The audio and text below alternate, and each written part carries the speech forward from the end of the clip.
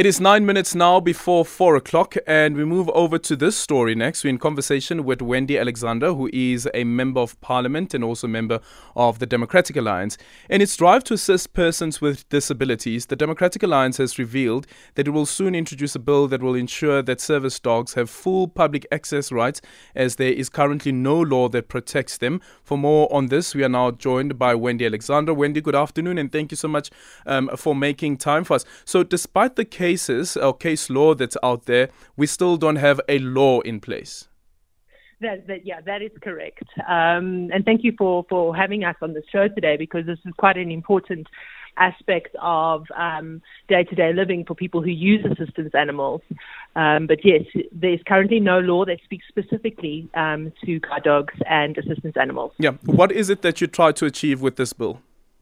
So South Africa has one of the most beautiful Bill of Rights in our constitution that talks about everybody has the right to live in our beautiful country without discrimination. So the bill will help to allow for people that make use of assistance animals not to have to resort to going to court to prove discrimination, but to say actually there is a law that says that well-trained assistance animals can accompany people with who are blind into public venues. We have many cases where people have been turned away from SASSA offices, Home Affairs, and you can imagine if you're going to do ID documents and the security guard says to you, you can go in, but your assistance animal can't.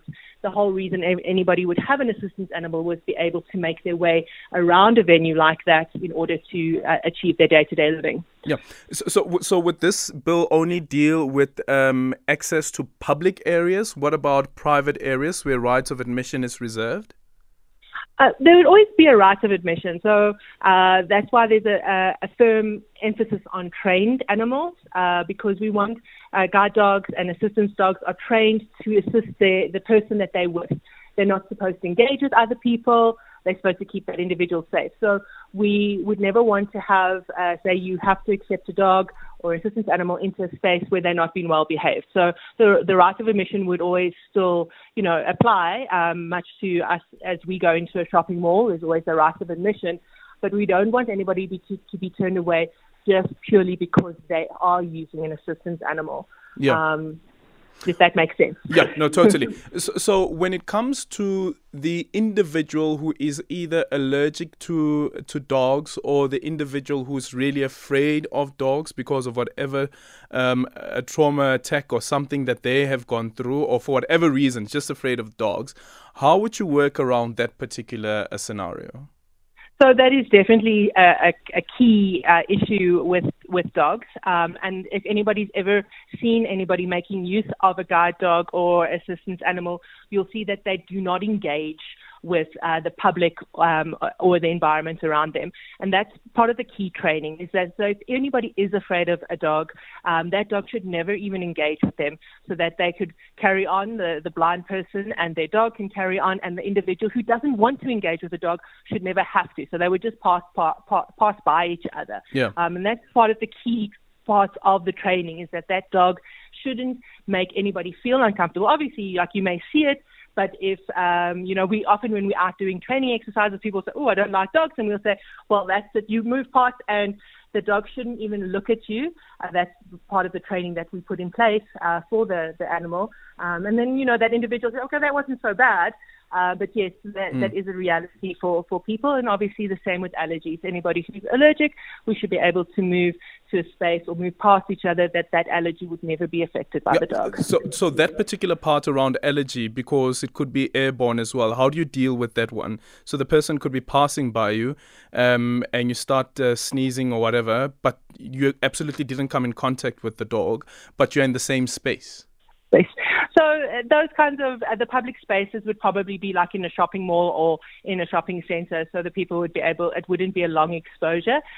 Part of some of the organizations that train assistance dogs also have orientation and mobility practitioners as well, because a person that makes use of a guide dog needs to be able to orientate themselves. But what the orientation and mobility services also do is that when people start new jobs or are, like if you are blind and how would you make your way to public transport or shopping centers or your clinic that you may make use of, the orientation specialist helps with that, as well as the integration into the workplace. So if there is somebody in your workplace that is making use of an assistance animal, what are the criteria and the protocols around that? And if anybody should have an allergy that HR would bring it to their attention, we can work around those kinds of things. But what we are seeing is that people that make use of assistance animals, their confidence and their ability to integrate into society, full access, is so much better than those that don't. So yes, there might be obstacles and barriers, but there are a number of tools available to work around those challenges. Yep. We've got a quick voice note here on 0614 104 107. Good afternoon, Adrin and SAFM listeners. Concerning the issue of guide dogs for a blind person and the environment, it does depend on the environment because two of my facilitators in Optima College, they used to hang up with them in the class. Yeah, and we were all cool about them. Yeah, so I think it depends on the environment. Mpilombetse in Bushbuck Ridge. Yeah, and Mpilombetse is actually blind. We've got a text here via WhatsApp says that at the aquarium, dogs are not allowed to come inside. In fact, no pets are allowed. So all of those hurdles and jumping all of those hurdles, how do you deal with that? So that's part of the definition that we'd like to address, is that access animals are not pets. They are working dogs, and that you often, like if you go into, like for instance, I can think of the top of my head, McDonald's, they'll say no pets allowed, but guide dogs are welcome. So it's to make that differentiation that guide dogs or assistance animals are not pets, and that they are actually assistance aids. And a lot of the organizations go around and train security and different kinds of personnel within our brands and retail spaces around the distinction.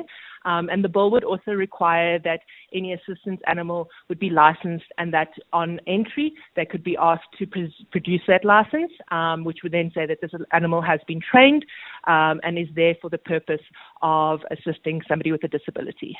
And just a final one, is at the moment right now, we're still, while this bill would be going through all of the other legislative processes, including public comments and so forth, what should ordinary South Africans be doing right now, though, in response to the plight that is being faced by people who have guide dogs in their own individual spaces, but also in public spaces?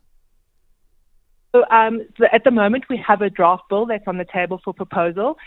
People can make comment on that bill, so to either strengthen it or to just add their voice to that.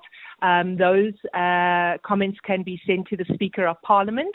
And then what will happen then is all the public comments that are made around the bill will be taken into consideration, and there will be a process where we would look at how could we strengthen it based on the South African input into the bill. Thank you so much for your time. Wendy Alexander, DAMP, 0614